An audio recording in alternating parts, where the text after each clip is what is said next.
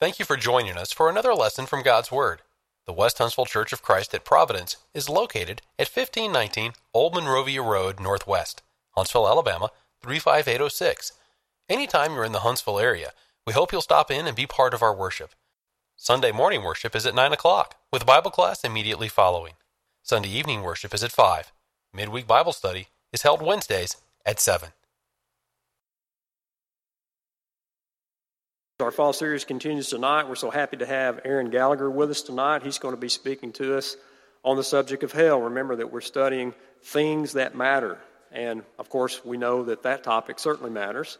And so Aaron will be speaking to us in just a moment. And next week we'll have Brother David Powell, and he will teach on humility. So we look forward to Aaron's lesson and the continuance of our series.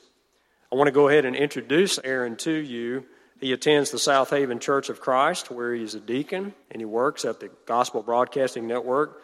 There at GBN, Aaron oversees production and social media in his own programs like the Authentic Christian podcast and Answering the Error with Don Blackwell. Aaron is married to his best friend, Jamie Gallagher, and they have 2 children, Evelyn and Eric, and so we want to welcome Aaron. We're glad that you're with us tonight. Good evening. It's good to be with you all. I was here, I think, one time about 4 years ago with Don Blackwell when I first started at GBN, and it was nice to meet some of you back then, and I'm thankful to be back here tonight. I want to thank the elders, thank Glenn, Paul, who I know I don't get to meet tonight because he's not here. He's somewhere else, like maybe across town. But I just want to thank you all for all the support of GBN that you've given over the years, and thank you very much for inviting me to speak tonight. We had a good day today. We came in yesterday, and we took my wife and 2 kids who were back there in the kids' classrooms to the U.S. Space and Rocket Center. And as I get a little bit older, sometimes you forget that you're getting older. And so my 2-year-old daughter wanted to go into the little kids tunnel, and my wife's 7 months pregnant, so she wasn't going in. And so I spent about 30 minutes like a sardine in that thing. Once or twice, I started to get a little claustrophobic, didn't know if I was going to make it out, but we survived, and they took naps, and I'm glad to be here with you all tonight. So on this summer series that you all are having, the topic that I chose when I saw the list was the topic of hell. It's not because I like, or I guess maybe enjoy is the right word, preaching on hell, but it's because it's important. Why should we talk about hell whenever it's uncomfortable? I know that as a child, I was even scared to say the word because I didn't quite understand the difference between how some people used it as a curse word and how the Bible used it. And even as an adult, before I say the word, sometimes I pause to make sure that I'm saying it in the right manner. No one likes to think about the pain and the torment that the Bible describes when it talks about hell. It's uncomfortable for us to think about. You know, we see horrible things happen in our world all the time. In fact, I live in the Memphis area, and I'm sure that you saw some of this on the national news, but there was a young lady just a few weeks ago who was out for a morning jog and was abducted. And that really hit home because my wife was a runner and she's about the same age. And so we see a lot of really awful things in our life, but it's always interesting that I see the media talk about these things in sort of fear-mongering, or what they call it now, doom scrolling, where you scroll read all these awful stories on your social media. And yet I never hear anybody talk about the reason for that, which is sin. And I never hear anybody talk about the outcome of what happens when you commit acts like that without contacting the blood of Christ. And so it's uncomfortable to talk about. And a lot of the things we're going to talk about tonight are not comfortable to talk about, to think about, but they're important. I saw a study recently that said 75% of people think that they're going to heaven. Obviously, we know from the scriptures that doesn't seem to be the I guess, ratio that you'd get if you look at a section like Matthew chapter 7, right? But people always want to talk about heaven, but they never want to talk about what? They never want to talk about hell. And so we're going to talk about that tonight. And some people would say, well, do we really need a whole lesson on it? Why can't, it's uncomfortable, Aaron, why can't we just read through the Bible, and whenever it mentions the word hell, then we'll talk about it, but we'll just move on. And I think one of the important reasons to talk about it is because Jesus talked about it. And one of the reasons that Jesus talked about it so much is that there's a big problem that's really universal for all of mankind, and that is what? The 3-letter word, sin. It's really a consequence of sin, and hell is the destination that because of sin, that a lot of people are headed for. And in fact, all people were headed for hell before the Lord stepped in and gave us a way to get ourselves right with him. And the problem is that sin causes separation. If you remember all the way back in the Old Testament, in the book of Genesis in chapter 3, you have God creating the universe, 6 days, resting on the seventh. He puts man and woman, Adam and Eve, in the garden. And then what happens pretty quickly? If you have your Bibles, open up to Genesis chapter 3, and let's go to verse 22 and look at what sin does, how it causes separation. Genesis chapter 3, starting in verse 22. Then the Lord God said, Behold, the man has become like one of us, to know good and evil. And now lest he put out his hand and take also of the tree of life and eat forever. Verse 23. Therefore the Lord God sent him out of the Garden of Eden to till the ground from which he was taken. So he drove out the man and placed cherubim at the east side of the Garden of Eden, and a flaming sword which turned every which way to guard the way to the tree of life. So here in the very beginning of creation, these people sin. They don't listen to God. They fall. Eve was deceived. 1 Timothy 2 says Adam wasn't deceived, but he still fell into the transgression. And so here that you see they're separated from God. They're cast out of the garden where they can no longer eat from the tree of life. And so you can see people who were up to this point sinless, and they commit one sin. What happens? They're separated. In Isaiah chapter 59, verses 1 and 2, you've heard that passage many times. It talks about how the people were separated from God. It says, Behold, the Lord's hand is not shortened that it cannot save, nor his ear heavy that it cannot hear. But your iniquities have separated you from your God, and your sins have hidden his face from you, so that he will not hear. But interestingly, it's a little bit different. In this case, who's he speaking to? He's speaking to still his children under a different covenant, not Adam and Eve under the patriarchal covenant, but you have here speaking to faithless Israel, who's God's covenant people in the Old Testament. And they had been following him, but up to this point they've been unfaithful, as Isaiah is dealing with that before the destruction of Jerusalem by Babylon. He says that the Lord will not hear your cries. He's not going to hear your prayers because you've been unfaithful and your sins have separated you from God. This is a fundamental problem, sin is, and the separation it causes for every single person in this room. Romans chapter 3 and verse 23, I'm sure you hear this passage all the time. It says, For all have sinned and fall short, present tense, fall short of the glory of God. And what's the big deal about that? Well, chapter 6, 3 chapters later in the same verse, verse 23, says this, The wages of sin is death. Anyone here have a job? Right? All right, I'm looking at the young, see how many of y'all got jobs, right? I'm just kidding. Whenever you work, what do you earn? You earn wages, right? When I had my first job, I was a city maintenance guy. I went around and cleaned up city bathrooms and a couple dead catfish every once in a while that would pop up in a pond. It was not a glorious job, but every 2 weeks, whenever payday came, what was I waiting for? My wages. It's what I earned. I said, look, this is my money. If someone didn't pay me, I had a company once that I worked and earned commissions, and I went in, and it wasn't on my paycheck. And what do you think I said to them? You owe me this. And they said, well, we do, but we decided to pay another bill with that, and we'll pay you back later, okay? And so anyway, I expected to earn that. I did the work for it. Whenever you sin, Romans 6:23 says, what do you earn? The wages of sin is death. It's not physical death, okay? It's spiritual death here, right? But then the good news is the second part, but the gift of God. Some translations say the free gift of God, but it says the gift of God is eternal life in Christ. So sin is a fundamental problem for every single person in this world and in this room because it is a sin, a problem that will destine you for eternal damnation in hell. And that's why it's important for us to talk about. You know, we should be a people about the same thing Jesus was. And in Luke 19:10, Jesus said that his mission was to what? Seek and save that which was lost. That was us at one point in time. And it's going to be every single person at some point in time that you meet in your life. So Jesus talked about it because it's a fundamental problem, but also because who was the only solution to that problem?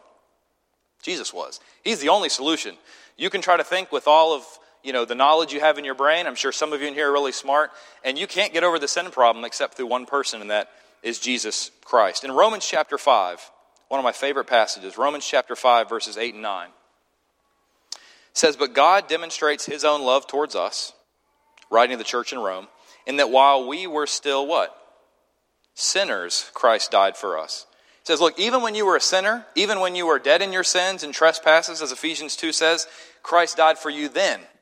And then he says, he died for you then. If he died for you whenever you were a sinner, look at what he says next. Much more then, having now been justified by his blood, we shall be saved from what?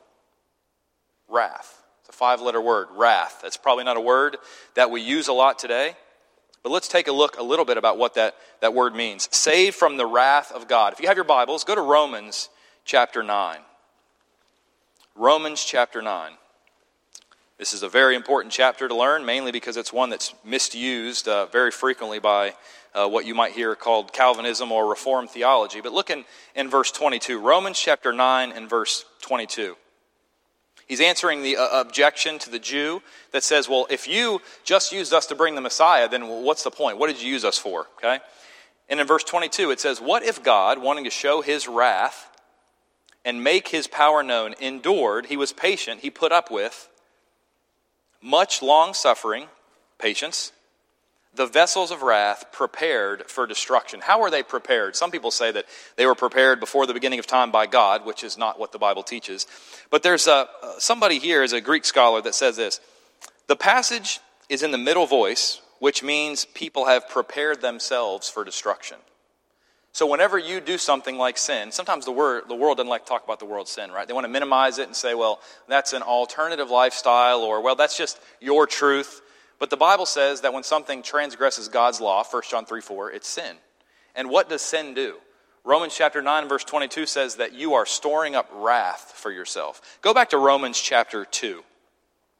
Romans chapter 2, there's a longer passage that probably shouldn't cover the whole thing, but let's just give it a shot. Might have to talk a little bit faster. But go to Romans chapter 2, and let's start in verse 2.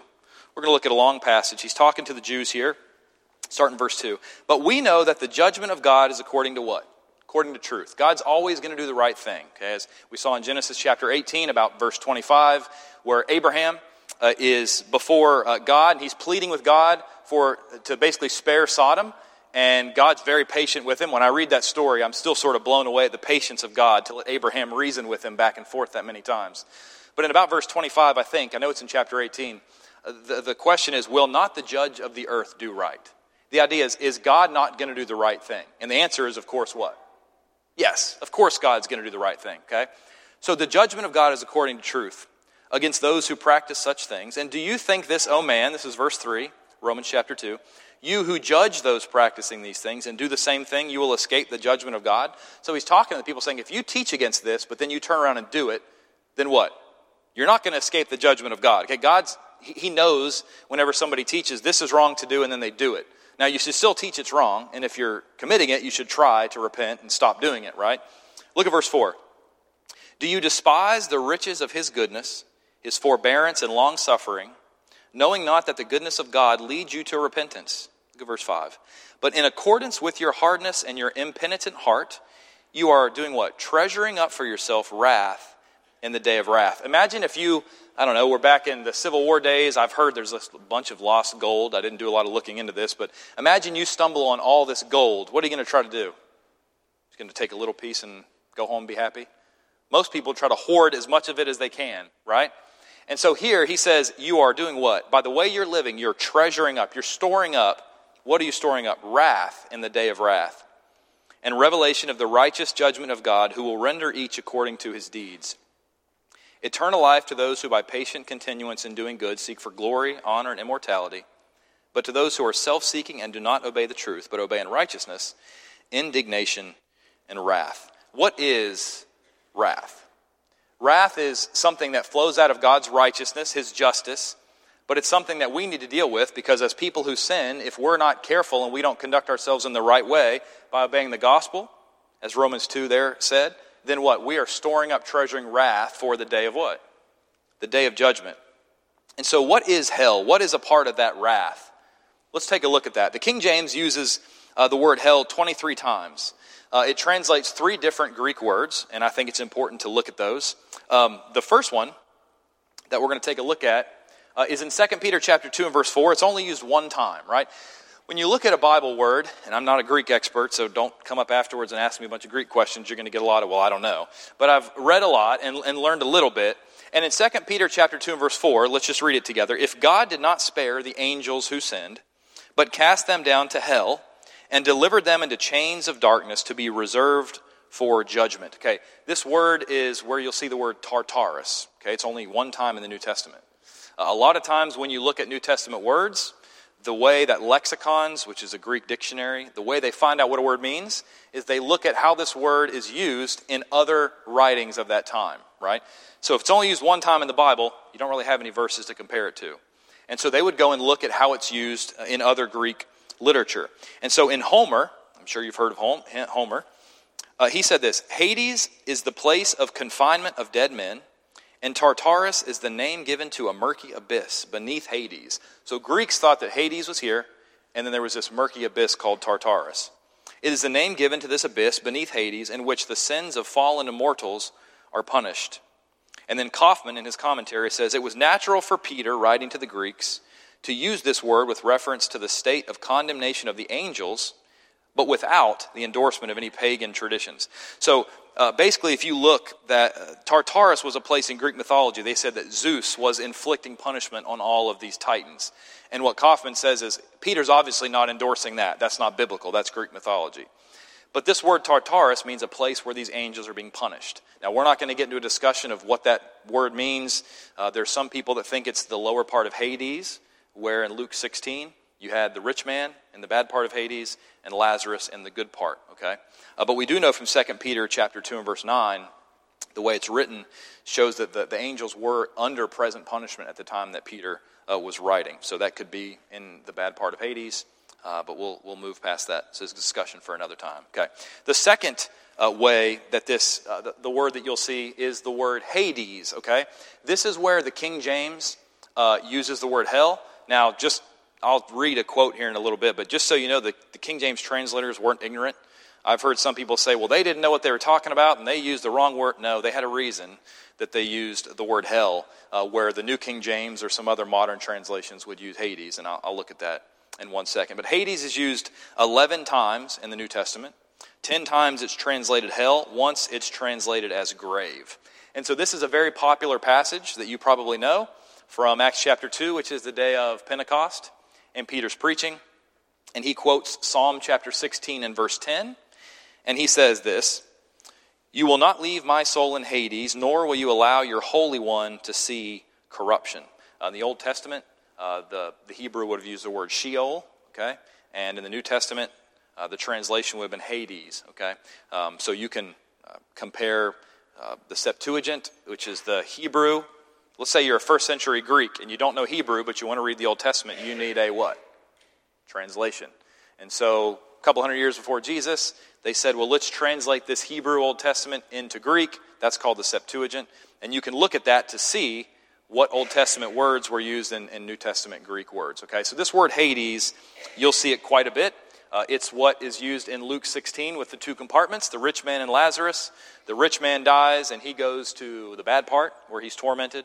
And Lazarus goes to the good part, which is called Abraham's bosom. Okay, that's also the place in Luke 23:43 where Jesus said to the thief on the cross, "Today you'll be with me in paradise." Okay, so that is the word Hades. I have a little quote from McClintock and Strong's. Why did the King James translators use hell for Hades? Okay, so just in case you don't use a King James, but just don't use this argument to bash the King James, okay, this is why. Hell is a term which originally corresponded more exactly to Hades. So what he's saying is at the time the King James was translated, guess what? That's what the word meant, okay? It meant being derived from a Saxon word, Helen, Helan, which meant to cover, and signified merely something covered or an invisible place, the habitation of those who have gone from this visible terrestrial region to the world of spirits. It's so been long appropriated in common language to the place of future punishment for the wicked, in our language, right, that the earlier meaning has been lost, okay? It's like the word gay. We know in the 50s that word meant something completely different, right? It used to be said that those who would, like roofers, I read somewhere were called hellers. They were someone that covered over your house, right? So, in the 1600s, when they translated this word, it meant something different than what we use it for today, okay? So the King James translators were not ignorant. They just used a word that meant something different back then to what it means to us 400 years later, okay? So words do change meanings. Now, the third one we're going to spend the most time on tonight is this word, which is the word Gehenna, okay? Gehenna. It's taken from the Old Testament. There was a valley in the Old Testament called the Valley of Hinnom, okay? Valley of the Sons of Hinnom. The first time this may show up in your Bibles, if you're taking notes and I'm going too fast, just come give me your email afterwards, and I will send you all of my notes, and you can take them and edit them and use them as your own. Okay. In Joshua chapter 15 and verse 8, you see it's a discussion of land that was allotted to Judah, and in that discussion, it talks about Joshua describes a valley in the ravine south of Jerusalem. It's likely named after some Jebusite, because that's who owned Jerusalem or ruled it before Joshua and the conquest took it over. Okay, so this word, Valley of the Sons of Hinnom, is where the word Gehenna comes from. That's the Greek word that's translated as hell. Okay, in another passage in 2 Chronicles 28:3, in the Old Testament, there's a lot of things that happened that were bad in this valley. Okay, in 2 Chronicles 28:3, Ahaz, who's being discussed, King Ahaz, he burned incense in the valley of the son of Hinnom, and here's what he did. He burned his children in the fire, according to the abominations of the nations whom the Lord cast out before the children of Israel. In 2 Chronicles chapter 33 and verse 6, Manasseh is being discussed, and this is what's said about Manasseh. He caused his sons to pass through the fire in the valley of the sons of Hinnom.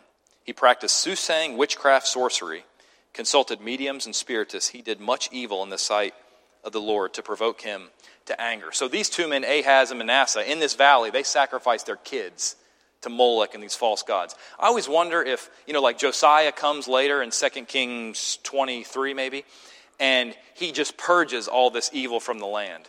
I always wonder if Josiah or one of these other kings saw his brother. I don't know if they passed the oldest kid through the fire. But imagine that. I can only imagine growing up if I saw what my dad passed my brother through these fires, these false gods. What do you think that'd make me think about those false gods? I'd hate them. My dad sacrificed my little brother to these things. And so Josiah comes through in chapter 23 of 2 Kings, and basically turns this into a garbage dump. Okay, he defiles it. He says no one is going to worship these false gods in this valley anymore. And Jeremiah speaks of this valley about 7 times and says, you used to call it Tophet, or the valley of the sons of Hinnom, but God's going to call it the valley of slaughter whenever he punishes you, writing to Israel unfaithfully, about the destruction that Babylon was going to bring in on 606 and 586.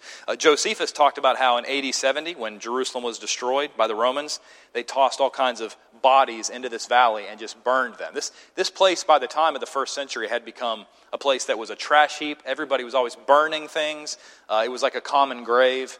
And so a man named Lightfoot, who's a scholar, says the Jewish rabbis by the first century thought that this was the gateway to the underworld, the gateway to hell, right? This was such an evil place.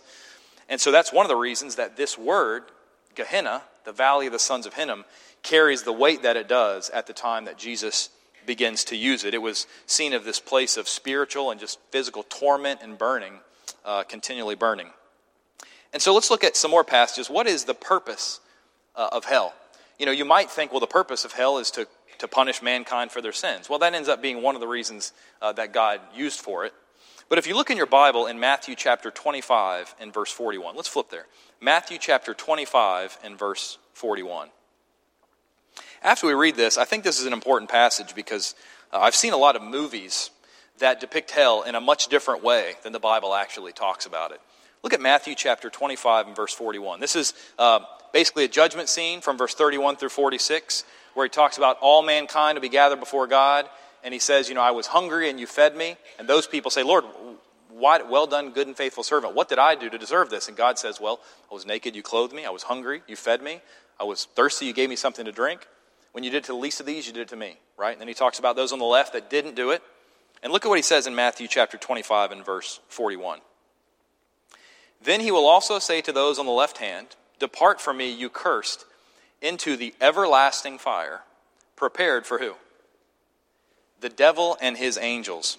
The Bible says that hell was prepared for the devil and his angels. I think this helps with one of these misconceptions about hell. I remember growing up, I watched lots of movies growing up. Well, I guess it was more, not when I was growing up, but when I was in my mid-20s and unfaithful to church. I didn't get anything by my dad growing up, which I'm thankful for now. But I watched a movie once that depicted hell as this place where, guess who's in charge? The devil. They thought that the devil was in charge and he was meting out punishment to these people, and he was like in this real nice sort of house, and And they looked at it like the devil was the manager or was running or was king of hell. Matthew 25:41 says what? Hell was created for the devil to be what? Punished. Hell is not a place, as some people say, well, let me get this right. They say, I would rather rule in hell than serve in heaven. That's what I've heard people say before. They say, look, I'm going to go to hell with the devil, and we're going to have fun doing gambling and all these different drinking, vices, all these things they've done on earth. That's not how hell works. Hell was created to punish the devil and his angels. And if that place was created to punish the devil, anybody in here think that they could take the devil one-on-one in a fight? No, angels are pretty powerful beings. Remember in the Old Testament, one angel wiped out, 185,000 Assyrians? Is that what it was? And so angels are very powerful, and yet this place is a place created to punish them for eternity. And I can guarantee you that none of us want to spend time in a place like that. What is the nature of hell? What does the Bible say as far as the characteristics of it? Look at Matthew chapter 5, verses 29 and 30. Matthew chapter 5. We could spend a lot of time on a lot of these verses, but I just want to highlight some of maybe the main points or the characteristics, the aspects, the adjectives that were given in these passages. Matthew chapter 5, verse 29. If your right eye causes you to sin, pluck it out and cast it from you, for it's more profitable for you that one of your members perish than for your whole body to be cast into hell, Gehenna. And if your right hand causes you to sin, cut it off and cast it from you, for it's more profitable for you that one of your members perish than for your whole body to be cast into hell. Now, I do not think that Jesus is giving instructions here to basically maim yourself. If you have a problem with lust and you pluck out one eye, what's going to happen? The other eye, you're probably still going to lust, okay? I think what Jesus is talking about here is he's saying take aggressive action to cut off any sin that's in your life, right? If you have a sin, something that's really prevalent in a lot of churches today, a lot of people don't like to talk about it. If you have a sin like pornography that's tempting you, get an accountability partner, right? Find somebody you trust. Talk to them. Sign up for softwares that basically monitor all of your activity and send it to somebody that you know. There's lots of different things you can do. Don't take your phone to private places with you, right? All those things. I think that's what Jesus is saying. He's saying if your big problem is pornography on your cell phone, then go get a flip phone, right? Cut off, take aggressive action to get rid of whatever you need to get rid of so that you're not cast into hell. Set boundaries for yourself. In Matthew Mark 9, he adds, it's a parallel account to this verse in Matthew at the Sermon on the Mount, but he adds where the worm doesn't die and the fire is not quenched. In the New Testament, he gives some further descriptors. Couldn't remember if I had a slide there or not. Matthew 25:30, he speaks of hell being outer darkness, where there's weeping and gnashing of teeth. It's kind of hard to picture how awful this would be, but just imagine you're in a perfectly dark place, outer darkness. I don't know if it's like the plague of darkness, where it's darkness that can be felt. I don't even know what that means. But it's dark. Nothing of God's presence, His goodness, His mercy, His love, it's all gone. And it says there's weeping, probably screaming, and people gnashing their teeth. In Matthew chapter 3 and verse 12, it talks about unquenchable fire, which is interesting. I don't know if anybody likes to do DIY or watch HGTV. If you're remodeling a house, what's the one substance you don't want to mess with? Asbestos. That's actually what the Greek word is in Matthew 3:12. Unquenchable. Because somebody said, hey, this stuff doesn't burn. Asbestos doesn't burn. Let's put it in houses. And they found out it causes cancer. And they said, well, we better stop doing that, right? That's what that word unquenchable, right? In Matthew chapter 10 and verse 28, let's read that one. Matthew chapter 10 and verse 28. Do not fear those who kill the body, but cannot kill the soul. So he's saying who? Don't fear mankind. Don't fear those people who can kill your physical body, but can't touch your soul. Who should you fear? Fear him who is able to destroy both body and soul in hell. Now, a lot of times people jump on this, and they say, now, wait a minute, this says destroy the body and the soul. And they think, well, maybe this is teaching this idea of annihilationism, which is, well, if you're really wicked and evil, you'll be punished for a little bit of time. Some groups say you won't be punished at all, but whenever you die, what happens? You're just annihilated, right? There's no more suffering and punishment. Now, that's pretty comforting if it was true. I can think of a lot of people in my life that God will judge people. I'm not going to be there on Judgment Day saying, well, hey, Lord, Aaron, what do you think about this guy? Well, Lord, that's not how it's going to work. But there are people in my life who I've known, have been friends with, who have died that had nothing to do with God and really lived pretty sinful lives. It would be really comforting for me to think that those people weren't in eternal torment. The only problem is that it's not biblical. If you look up different lexicons, Greek dictionaries, what does this word destroy or perish here mean? Thayer says it's given over to eternal misery. He says it doesn't mean that they're just going to be wiped out. It means eternally, forever, they're going to be in misery. In fact, go to Matthew 25:46. We were in Matthew 25 a minute ago, where we looked at that judgment scene where it says that hell was created for the devil and his angels. Okay, look at 25:46. I'm reading from the New King James. And as these will go away into everlasting punishment, but the righteous into eternal life. Now, I don't know why the translators chose to use different words there, but the word everlasting and eternal life and everlasting punishment is the exact same Greek word. I mean, you can go look it up. You can just Google Matthew 25:46 interlinear, and it'll show you the English words and the Greek words. So the duration, whatever heaven is, hell is going to be what? The same length. I mean, that's exactly what the Bible says in Matthew 25:46. And so, what about some other objections to this doctrine of an eternal hell? Some people will say, well, Aaron, a loving God would never do that. Maybe somebody makes it a more genuine question and says, why would a loving God do that? Well, we know that God is love, 1 John 4:8. God is good. God is merciful, Ephesians 2. God will always do what's right, Genesis 18:25. But I want you to think about this. Imagine a God who's so powerful to speak the universe into existence, right? He's got all this power, but he's also not only loving and good and merciful, but he's also just. What would you say to a judge that took a murderer and just let him off the hook? Would that be justice to you? No, it wouldn't. So God is holy, and as Habakkuk 1:13 says, you are of purer eyes than to behold evil. Sin can't even come into God's presence. It's not like God says on Judgment Day, well, I don't like sin, therefore I'm not going to let the people in. Sin can't even come into God's presence, okay? And so because of that, Jesus literally said that the only way somebody would go to hell is over his what? You've heard that phrase, over my dead body? Jesus literally said the only way someone's going to go to hell is if they over my dead body, if they reject the sacrifice on the cross that Christ gave. Maybe somebody would say, okay, well, I understand God can punish people, but really not eternally. That's too long. You know, I talked about that situation in the Memphis area with that Eliza, the young girl.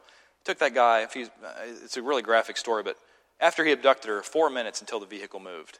How long do you think you should put that guy in prison for? I'd say for the rest of his life, and honestly, if I was in power, and I'm not going to be, I think I'd probably bring back a little more strict punishment like they used to in the old days. But that guy commits something in a few minutes, and he should be spending the rest of his life in prison, right? What do you think about somebody who spends their entire life sinning against God? I mean, like, you might think lying's not that big of a deal, but in Proverbs 6 things the Lord hates, 7's an abomination. Lying's in there 2 and maybe 3 times if you want to count sowing discord against a brother as a third one. Out of 7 sins, the Lord picks, he's lying 3 times. How many lies have you told in your life? I've told a lot of lies in my life. How long would a holy and just God that is separate from sin, how long could he choose to punish somebody? And the answer is, well, as long as God chooses. I want to paint a picture quickly of Resurrection Day. In 1 Thessalonians 4, it says basically there's going to be a trump. There's going to be the sound, a voice of an archangel, okay, a trumpet of God. The dead in Christ are going to rise. We who are alive that remain are going to meet him in the air. In 2 Thessalonians 1, at least in my mind, I try to picture this and put it together. It seems that as the faithful dead rise and those living rise, 2 Thessalonians 1 seems to paint this picture that angels are going right past them to carry out this fiery judgment on the earth for those who do not know God and don't obey the gospel, 2 Thessalonians chapter 1. So why should we talk about hell? Because ultimately it's the consequence of sin where there will be complete separation from God. All his attributes of mercy, grace, patience, love, light, joy, goodness, hope, all of it will be gone. None of that will be in hell. All people are sick with a disease, even though they may not know that they have it, and that is sin. And whenever you're sick with a disease, what do? Go see your doctor, right? In Mark chapter 2 and verse 17, when Jesus heard it, he said to them, "Those who are well have no need of a physician, but those who are sick. I did not come to call the righteous, but sinners to repentance." So you need to make sure you get the right prescription. Here in the devotional here in a few minutes, we'll tell you what that prescription is briefly, but it's the plan of salvation. The cure for sin, though, is the blood of Christ. There's a story that's told about Vice President Calvin Coolidge. And he was presiding over the Senate. That's the job of the vice president. If you didn't know, what does the vice president do? Does he just walk around? Well, one of the jobs is he's supposed to preside over the Senate. And there was one day where one senator was angrily arguing with another. You can't imagine that, right? Two senators angry, arguing, okay? And one gets really angry at the other, and he told the other one that he actually wishes, he says, I wish that you would go to what? The word we've been discussing, right? And the offended senator, he looks at Calvin Coolidge and says, he can't say that to me. And Calvin Coolidge, apparently, the story goes, he looked up from this book he'd been leafing through while listening to these guys go at it. And he says, I've been looking through the rule book. And he says, you don't have to go. And it was a different book. I understand it was the book of how they're supposed to conduct things in the Senate. But I sort of heard that story and thought that's really pretty poignant because, we've got the rule book right here, right? John 12:48. On Judgment Day, Revelation talks about the scriptures are going to be open. And so you've got the rule book right here, and you don't have to go. Not a single person in this room has to go to hell. But you need to realize that you're sick. You need to seek the great physician, and you need to look for his prescription. And the Bible tells us God doesn't want one soul to perish. He doesn't want anybody not to repent. He wants all to come to a knowledge of the truth and be saved. But God will not force himself on you. He will not force himself on you. He respects you that much, and it has to be your decision. So I hope that you'll make the same decision, just like God hopes that you'll make the same decision, and that you'll live your life faithfully and choose not to go to hell. Thank you so much for your attention. If you have any questions, come find me, and thank you for having me. We hope you have enjoyed this lesson from God's Word. If you would like to continue your study of New Testament Christianity, please send your name and address to World Bible School, West Huntsville Church of Christ, 1519 Old Monrovia Road Northwest, Huntsville, Alabama, 35806. Or if you prefer, send your name and address by email to wbs@westhuntsville.org.